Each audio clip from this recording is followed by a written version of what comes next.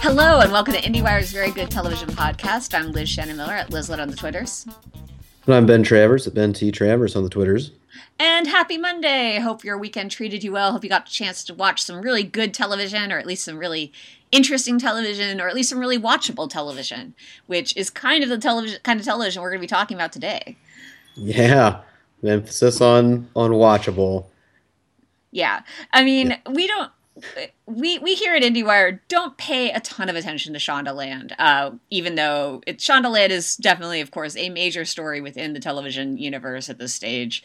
Ben, you and I think, came to have very different relationships with shows produced by Shonda Rhimes, most especially the fact that you have actually watched a lot more Grey's Anatomy than I have.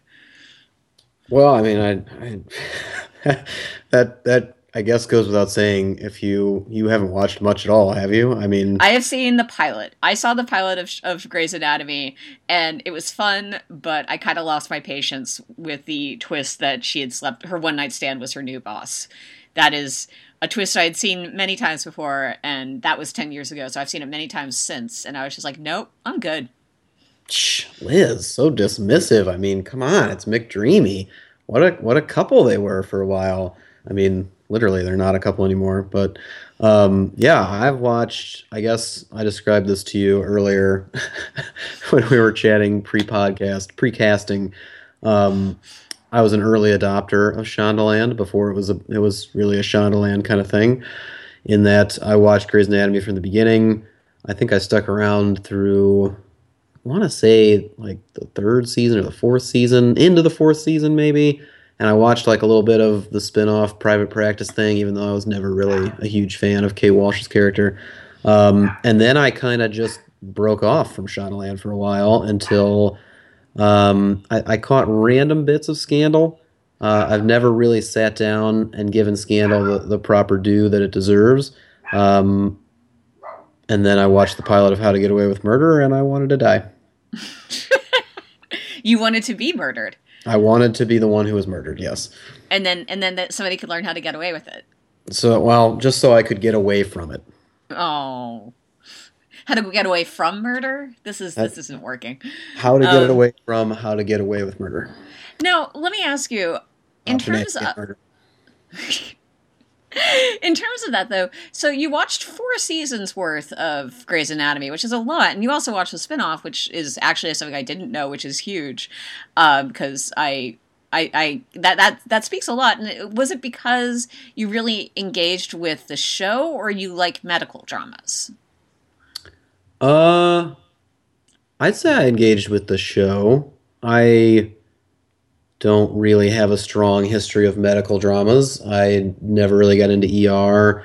I guess I watched a lot of House for a while, but just kind of in the background as things were happening. It wasn't a huge show by any means for me. So yeah, no, I definitely engaged more with the characters. I, as you know, am a sucker for romance, and the core love story of that show really worked well for me, and Patrick Dempsey was a huge hook. So yeah, I'd say it was definitely the show.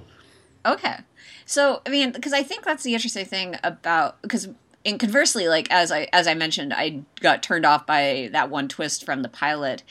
However, in subsequent years, I did fall really hard for Scandal. Like Scandal, I remember hearing about Scandal and just being immediately sold on the premise, because I'm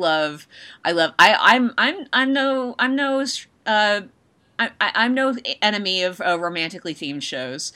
I may spend a lot of time shouting at my computer about why aren't these people having sex, which is not a problem you have on Shondaland shows for the most part. Those people commit to having sex. And sometimes it's even weird and strange sex, so I'm on board. It's like the holy grail of television for Liz. Yes, I just want. It's only in television. I don't actually care about sex in the real world. But on my television, it needs to be weird and strange. So, anyways, but I love political dramas. I love sexy. I love sexy dramas, and Scandal had all of that, and I really fell hard. And I actually rewatched a good chunk of the first season this weekend while working on other things, and man, that's a good first season of television. Like, it's so naughty. The twists are so great. It's such a smart cast, and it's just everything about that first season I think really cooks. And that's probably because it's 7 episodes long as opposed to future seasons, which would be 22 episodes long. But still.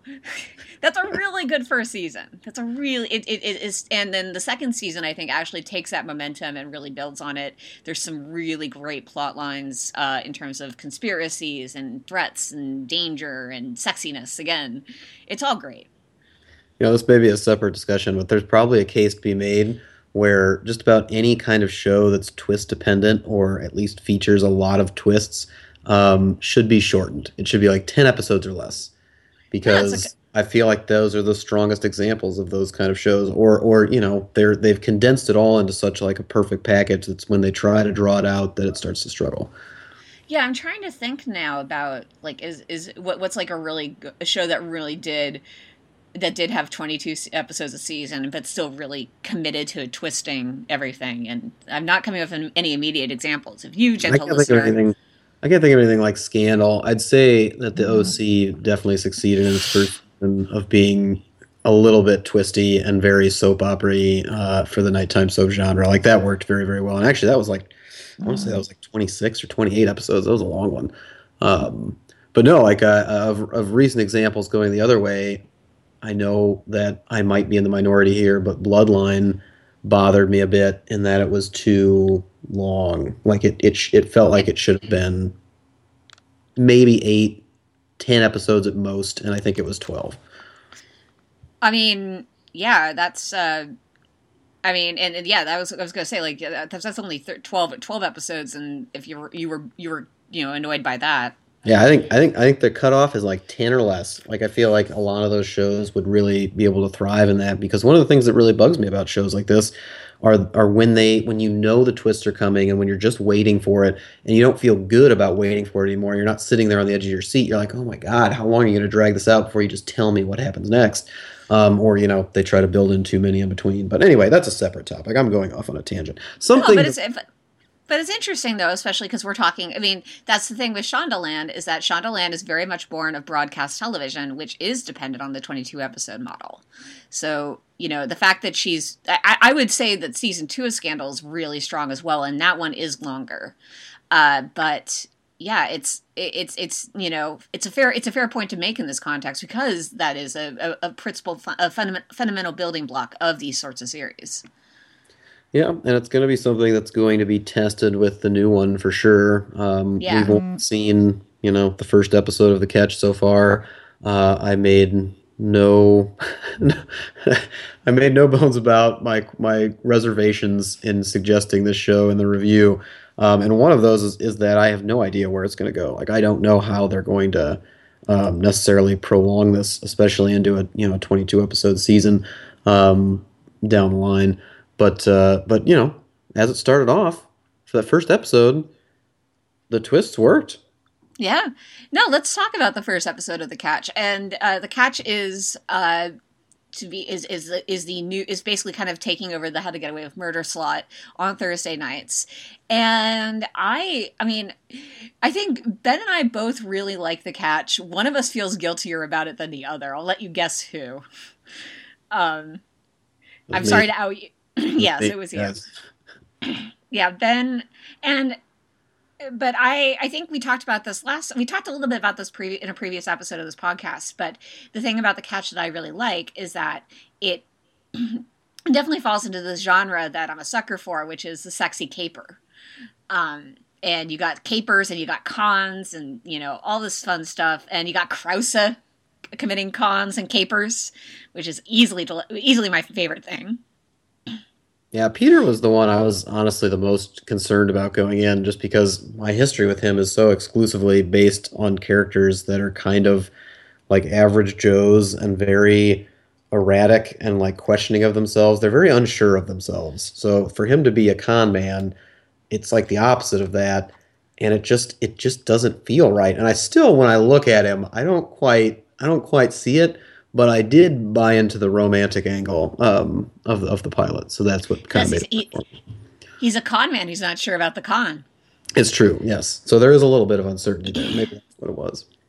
Yeah, I mean, I think for some reason I feel, and maybe it's because I watched my Krause touchstone is Sports Night, which is a bit, he does have some confidence to him, I guess. I don't know. I mean, actually, I don't know. That is an interesting trope because he's not the most confident on that show. He's divorced and dealing with some stuff there. I don't know. I never get that. Maybe I just think you're completely wrong about Krause. Like, well, I mean, it's not that he have relaxed confidence. He's always kind of the family patriarch, so to speak, of whatever show he's on. But he's not smooth. Like, he's always a little, like, part of his charm is that he's a little bit bumbly. Like, he just kind of sputters and he doesn't really know exactly what to say, or when he's saying it, he doesn't think it's going over the right way. And yeah, he can appear on TV and read from a prompter and get all that stuff done right. But that's very different than being, a George Clooney-esque con man. I mean, that's just not the same kind of character I would have expected them to share. Fair enough. But you were kind of won over by the end. Yeah, I think what they ask of him from here on out as a con man will still determine whether or not that casting was the right decision. But the chemistry between him and Enos is palpable. Like, it's great. I really like them as a couple. I really felt like, even though some of the writing that was in there was just atrocious, that they were able to overcome it and make us believe that there was something real between these two people, which was absolutely essential in wanting to continue watching, because that's kind of the game that they talked about, that they directly mentioned at the end of the episode, that's going to be played as they kind of, go after one another. Yeah, and I think the other thing that we're going to be, waiting to see is how structurally the show works going forward, because, is there going to be a new con from Krause every week? Is it going to be more of a serialized narrative? Like, Shondaland shows in general tend to build on, kind of a case of the week structure that then connects to the larger mystery going forward. But, I don't know if that framework is really here with this pilot. Like, you get like, in theory, like, the investigators will get a new case every week, and that's the thing that'll happen, but it's still it doesn't feel as built into the show's structure as you might expect. Yeah, and I think the challenge is connecting them, because they've separated them so quickly in that pilot episode, in that they're going after each other, or at least she's going after him and he's kind of running away from her while maintaining a relationship, or at least the idea that they could have a relationship.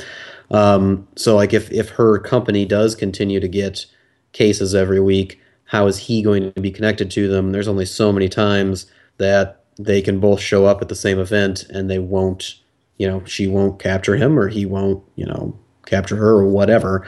And frankly, there's only so many times he can escape like Batman when the lights go out and he just disappears from a building that's been locked down by one of the greatest security firms in the history of the country. So, yeah, I don't know. I'm not sure where they're going to go with it in week 2 and beyond, but I feel like there's possibilities there. And I think one of the things that's tough for me as a critic when you only get that one episode, it's like, well, actually, I mean, I did like this episode. I don't necessarily know where it's going to go down the line, but if you're just asking me to review what's in front of me, then yeah, I mean, I kind of enjoyed it. I mean, it's fun, sexy caper action. They're cons, and you get to talk about con men, and con men are always entertaining. Yeah, I just felt bad for her, though. Like, her character was so... Nothing good happened to her. Well, I mean, yeah, that, but also I didn't feel like she was very well defined, in the sense that she told her friends that she didn't like weddings, and she was talking to Peter's character when they were in flashback about how she doesn't want to get married. But then whenever something like that came up, she was all like googly eyed and like such a just a girly girl, and those two things didn't really line up. But also, there's like the first time you see her going to the office, everybody's just bringing her cake for her wedding, and then like they're in the middle That of a really stuck in your craw.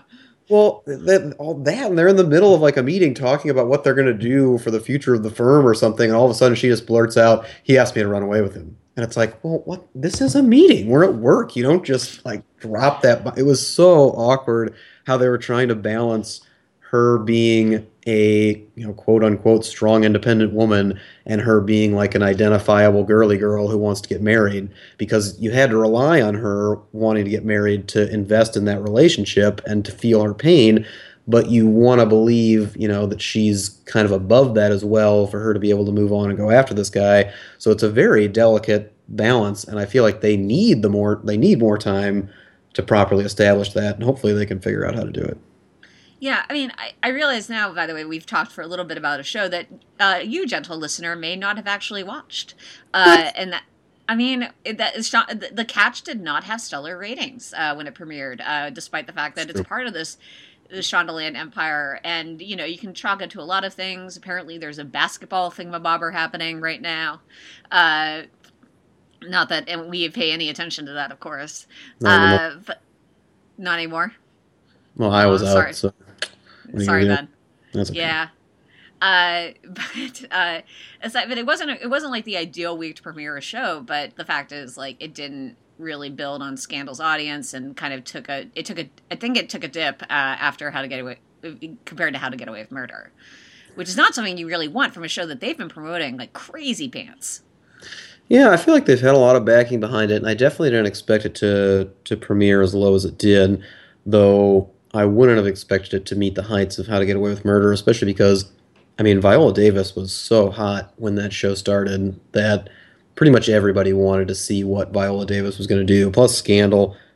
Scandal is still a big thing, and it's much more identifiable, like to kind of see that as the follow-up version to Scandal. Like, there's just so much more there. So yeah, I didn't expect it to do as well as How to Get Away with Murder, especially right off the bat. But I am a little surprised it didn't do better. Yeah. I mean, I want to say, like, I still like and watch Scandal. I think this season actually has been actually cooking really well with the election cycle.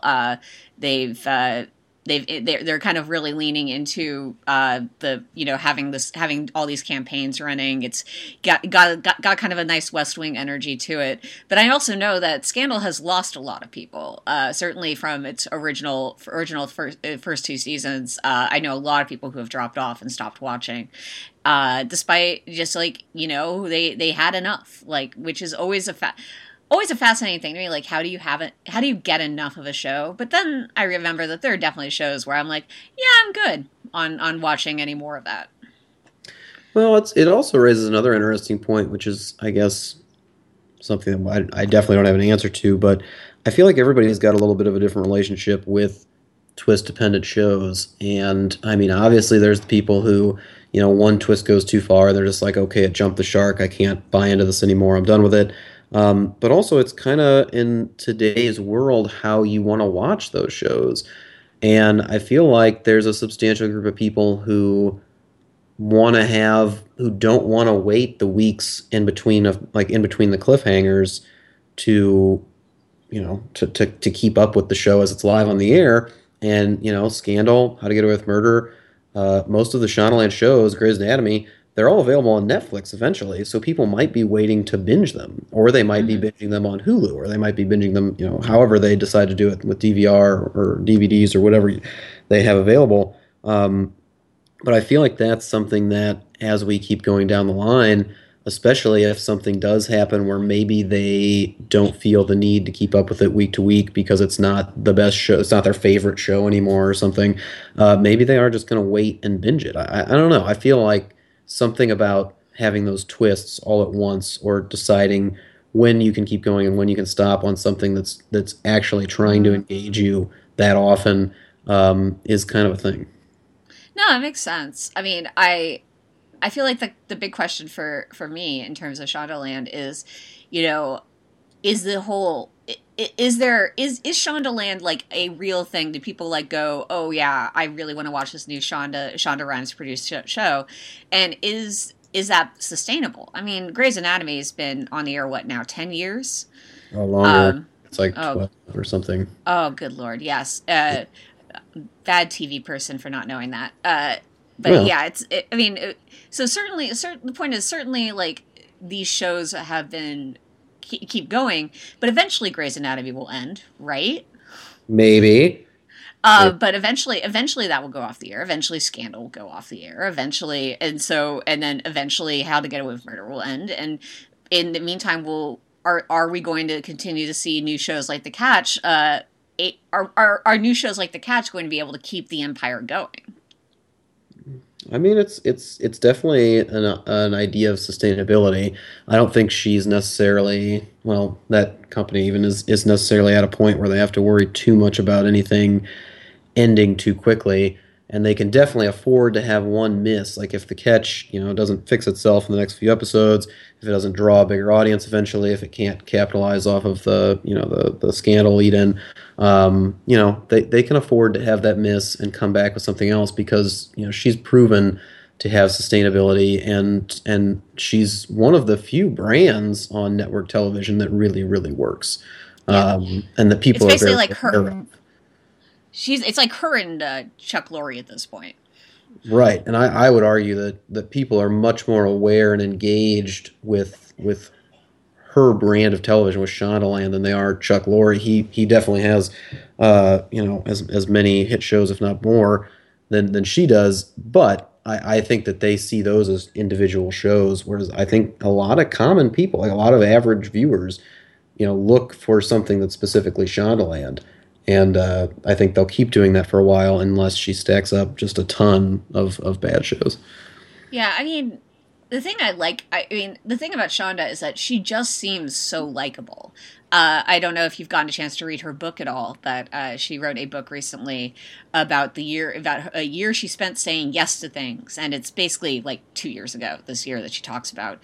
But man, she's cool. Like she's just like so baller, so confident, and yet also very vulnerable and very open about talking about things like she's afraid she's not doing everything as well as she could be, but then also, admitting to other things like she talks about losing weight and you have to train yourself to like salads is her advice, which is really good advice, I think.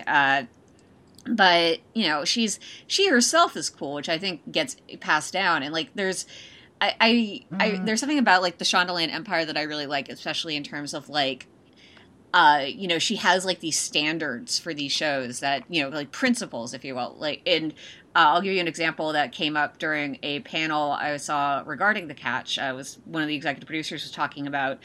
Then, if you recall the scene where Peter Krause and his friend are playing golf. Oh yeah. Originally, that was written to take place at a racetrack. Because Krause's friend, whose name I don't remember, had a gambling problem. And Shonda apparently was like, no, men in Shondaland don't gamble, don't have gambling problems. And so the producer was like, so they can't be at a racetrack. Okay, do men in Shondaland golf? She's like, yeah, men in Shondaland golf. So now so that's why that scene takes place at a golf course instead of a racetrack, because Shonda decided that men in Shondaland can golf but cannot gamble. Or not have gambling problems anyway. Is there a reason behind that? Is that Shonda like says. cliche? I think honestly it kind of comes down to the way I think she's very conscious of the way men and women are depicted on television, especially black men and women. And so, of course, the character in this case is black, and so I think she was like, I don't want to portray a black man gambling and having a gambling problem. It's fair. But she didn't frame. But I don't believe she framed it in terms of race. I think she just kind of. I believe the quote was, "Men in Shondaland don't men in Shondaland don't gamble. Men in Shondaland golf." That's probably a better way to go about it, because otherwise she did portray a white guy golfing, which is, not such a stereotype. Not a negative, but definitely a stereotype. So, what can you do, man? White guys golf. It's true. I golf. I like golfing. So, do you actually? I mean, I don't do it that often anymore, but like I was on the team in high school, so. You were on the golf team? I was on the golf team. Ugh. I know. This changes everything. Yeah. I was cool. How often? I'm just Oh, imagining you now, like with like Josh Charles's array of popped collars from Wet Hot American Summer. oh my God, no! It never went that far, thankfully. But yeah, I I'd don't know. I'm definitely go. suspicious. I don't trust you now. You've been conning me this whole time with your knowledge of golf. My God, long con. Long con. Oh man, con. That's Cons are great. that might be the best part of the catch is when they try to define what con men do and like try to teach you how to con by talking about I know. just I know. the do's and don'ts of the profession. I feel like I know a lot about conning now. I feel like I don't. I felt like all of it was fairly obvious stuff. I guess the one that stuck with me was the was when they were talking about how he lured her into the relationship by just giving and giving and giving and never asking her for anything. Um, I thought that was maybe a slightly new addition. Well, not new, but a slightly less obvious addition to the con man genre or the grifter genre. But yeah, I mean, otherwise, it's just it felt a little bit forced on that side of things, which again is something they'll have to try to work away from in the future. So, yeah, here are the two questions I have for you, Ben. Oh boy. Which are, I have two questions for you. One is, will you be watching the next episode of The Catch right away? Um, if I have time, yeah, I would.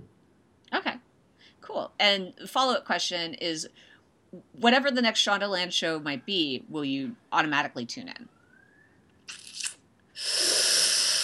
Oh, I don't want to say automatically. I mean, yeah, in part because it's my job. But two, yeah, I mean, I feel like they're part of the conversation for sure. I feel like there's something that you need to at least sample so you can try to, talk about it because I feel like people will be talking about it. Usually there is a somewhat fun element to them. So like even if you hate it, you're going to come away with something that you can keep discussing in the future or hold on to for why you're not watching later down the line, like I have with How to Get Away with Murder. But yeah, no, I mean the hits are too good and too juicy to worry about any kind of miss that will tarnish you. So yeah, I'll watch the next one. Yeah, and I will say the same. Like I think, and certainly there will be more. It's important to note that the new head of ABC is their former head of drama named Channing Dungey. I'm never sure about that last name. I just know that she's the sister of Marin Dungey, who was Francie on Alias, which is always great. Hey, Hey, trivia. yeah, she made out with Bradley Cooper a whole bunch, but Winner. was all on Alias. No, I said she's a winner. She wins. Yeah, she's got that magic touch.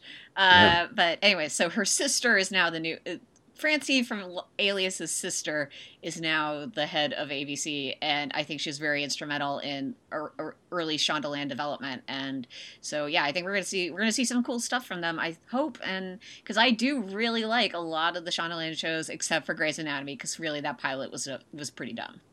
Oh my gosh. You gotta get over that. It wasn't Look, it's not that bad. her one night stand is her new boss. I'm sorry. No, that's dumb. It's only like kind of her boss. It's not like a real boss. Like just a little bit of her boss. That makes it better. That her new one night stand was coincidentally Well, her yeah. new boss. Well, not coincidence. No, that it wasn't like, she's the executive director and he's the director. It's like she's the surgical intern or not intern. She's a surgical, Something or other. yeah, medical term here, and then he's the surgeon. And it's like, well, there's other surgeons, so it's okay. It's just Yeah, kind of yeah, yeah. fun, flirty, and dreamy. Ugh, you McDreamy. you a McDreamy apologist. It's probably true. I mean, the film Maid of Honor with Patrick Dempsey and Oh, Sean Penn is one of my favorites. So that Okay, I'm changing the subject now before violence happens. Ben, what was the best thing you watched last week? It's good. It's well, it's fine. Um, the best thing I watched last week was one. It might have been the thing that I said I was looking forward to last week. It's The Path on Hulu. I Yay! finally actually watched The Path, and it doesn't start until Wednesday this week, where they're releasing two episodes. Liz, Yes, two episodes. and then there will be weekly following that. Right. Yeah, and it's definitely worth watching. I will be very curious to kind of hear the conversation that surrounds this one as well. I don't imagine it's going to be one that people are, going crazy over. It's definitely not anything like what Shondaland's offering. Um, there's like a little bit of a leftovers vibe to it because of the kind of religious angle and the fight over faith and lack of faith. But really, I mean, the performances alone are extremely commendable. The look and feel of it, which I credit a lot to Jason Katims because it just has that authenticity that you really need for something like this to work. I mean, that's something that it's really valuable on television, and it's something that I'm excited to see go further down the line. I think I've seen 4 episodes now. I'll definitely have watched all of them by the time the episode review comes or the season review comes out this week. But yeah, I was not disappointed. Yeah, I'm really glad to hear. I'm really glad you liked it because I also really enjoy what I've watched. I've seen more than you, but I still haven't finished the whole first season, which is available for critics. And yeah, no, it's a really good one. And I think what's interesting about it is it's something I didn't really even notice about Jason Katims' work is that it's one of the few. He's one of the few producers who behind shows that really actually do acknowledge religion as like a part of people's lives, which it's like, and it's not like a big thing. Usually, it's just like Friday Night Lights, people attend church because that's what you do when you live in a small town in Texas on Sundays, and so for him to be behind supporting a show that is really all about this topic and how religion affects us on a daily basis is really interesting. And the show creator, it's worth noting, comes oh gosh, it's Jessica Goldstein, I Sounds right. believe. Yeah, but she, she's definitely she's the creator, she's the showrunner, and she's definitely from the Kadam school. She worked on, I believe, Parenthood with him, maybe even Friday Night Lights as well. And so, very much, the ship is very much being run by a really great team. And yeah, like you said, the performances are amazing. So yeah, The Path. Look forward to that one, guys. Yeah, get on it. And Yeah. and while you're waiting, maybe Liz has something that you can watch now. What was the best thing you watched last week, Liz? I have. I'm going to mention two things. One of which you can watch right now, which is Underground, which is a little WGN America show that is really well done. It's about. It's basically set in the antebellum South. It's about a group of slaves who basically try to hit the Underground Railroad, and I mean, why hasn't this show existed before? Why? I mean, it's because it's so entertaining. It's at times very hard to watch because what wasn't fun, Ben, was slavery. That was kind of a crappy time for a lot of people. Uh, Yeah. not to undersell that point. Certainly, Underground does not undersell that idea, but they bring like a heist film structure to it. I've talked about Underground, I think before, but I got to watch more episodes last week and really dig into it for a piece, and I still it's really well done, and it has the cast is relatively underseen, but a lot of great players in there, and it's really worth checking out. The other thing I'll mention is that I got an early look at All the Way, which is the film starring the HBO film starring Bryan Cranston as Lyndon B. Johnson, and bless you. Excuse Um, me. and so I will just I'm pretty sure I'm under embargo on that one, but let's just say thumbs up. As Thumbs if up there for was me. any doubt. Yes, but like I said, thumbs up.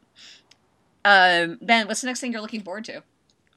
The next thing I'm looking forward to is a little bit of a cheat. It's one that I've already seen, and know is great, and we all know it's great. But I am very much looking forward to the premiere of Archer season 7. Uh, Yeah, it's going to this hit week, this baby. Thursday, March 31st, and excuse me, it's as good as ever, folks. I don't know. It's one of those things where it becomes hard to write certain reviews and to talk about a show a little bit differently each new season when it's so good, and it definitely changes things up, but without spoiling anything for people who don't want to know what's coming.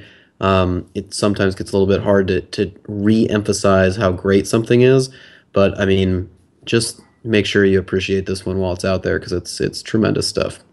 Yeah, and I think the thing that's really important to know about Archer season 7 is that this is a show that could easily take it easy and just kind of do what it does well every week. But it doesn't do that. It Adam Reed, the creator, is we have an interview with him that'll run this week, and he's like he just gets afraid of being bored, and he tries new things all the time. And there's actually a lot of stuff about this new season that's kind of not necessarily departure, but definitely him showing signs of not being afraid to challenge himself and his team to try new things. So it's very exciting. Yeah, he keeps everything pretty fresh, even when you think it's going to fall into familiar territory. There's always something going on under the surface, and there's always kind of a restructuring of sorts, even if it's just in the way that people are having dialogue with one another. But man, it's consistently hilarious, and Also, so phrasing is back. yes, Phrasing is back. Sorry, phrasing I mean to interrupt you, but I'm really excited about phrasing being back. phrasing is very gratefully back after a very specific departure in the first episode. But yeah, Liz, please share what else are you looking forward to other than Archer? I am looking forward to seeing more episodes of Stars' The Girlfriend Experience. Oh I man, think yeah, I mean I've seen the first two episodes, and the first two episodes are really are just you can tell they're just the beginning of what could be a really interesting, complex drama that really is its own little show in comparison to the original Soderbergh film.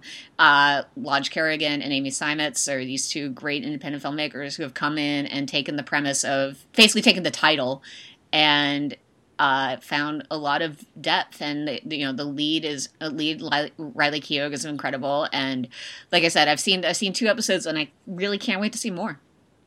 yeah, that's definitely very high on the list. I think a lot of people are anticipating that one. Should be a good get for Stars, who recently just announced today. I think they're rebranding stuff, um, They're and accessible now. they're as That's a if they word. ever weren't. Yep. Well, they gave us Patrick Stewart for Blunt Talk, so that's something. Hey, yeah, they're winners. Yeah, and Ash versus Evil Dead is still one that everybody needs to check out. So Yeah, they're there's a doing lot some of star interesting stuff. things over there, and Girlfriend Experience is definitely high on the list of. I mean, it's probably one of their first real award contenders. I mean, right? I mean, Well, there's I mean, rumors of Outlander Outlander. could have been, but it never really hit. It felt more like a fantasy kind of, not necessarily a guilty pleasure, but not necessarily like high art level of Emmy's attention that it would need. Whereas I mean, I don't know if the Girlfriend Experience is going to relate directly to Academy voters, but I feel like from what we've seen so far, it's going to be that level of drama. I think Riley could definitely play, especially in the actress category for sure. And I feel like you're also, I mean, but let's not undersell Outlander because it did do pretty well for itself at the Golden Globes this year. Yes, it did do well at the Golden Globes. And therein you hear exactly how much attention that Ben pays to the Golden Globes. I pay a ton of attention to the Golden Globes. They're very important, very very important. You sound really convincing when you say that. Um, I mean, but Narcos anyways, got a nomination, Liz. oh, you're reminded. Narcos. Why did you remind me of that? Damn it, Narcos. If you want to read what I have to say about Narcos, you can go to IndieWire.com, where you can also find reviews, interviews, features, all the stuff you like to read about when it comes to our favorite thing in the world, which is television. And if you want to hear about the topic du jour of probably the last week and probably this week, then make sure you listen to Screen Talk because I'm sure they'll be getting into a little bit of Batman versus Superman action. I'm sure many of you saw it this weekend since it raked in about 166 million. But yeah, they'll also be covering a lot of the really good indies that are coming out right now. They've got some nice ladies leading the specialty box office at the moment. Helen Mirren, Sally Field, and they're going to dig into all that stuff as well as a big con lineup that's coming up as well. So make Ooh, sure you yeah. listen to Script Talk. Con. Yes. And you can find Ben on Twitter at Ben T. Travers. And follow Liz on Twitter at Lizlet with an I and an E. Correct. We'll be back next week talking about television. And in the meantime, you guys, keep watching it.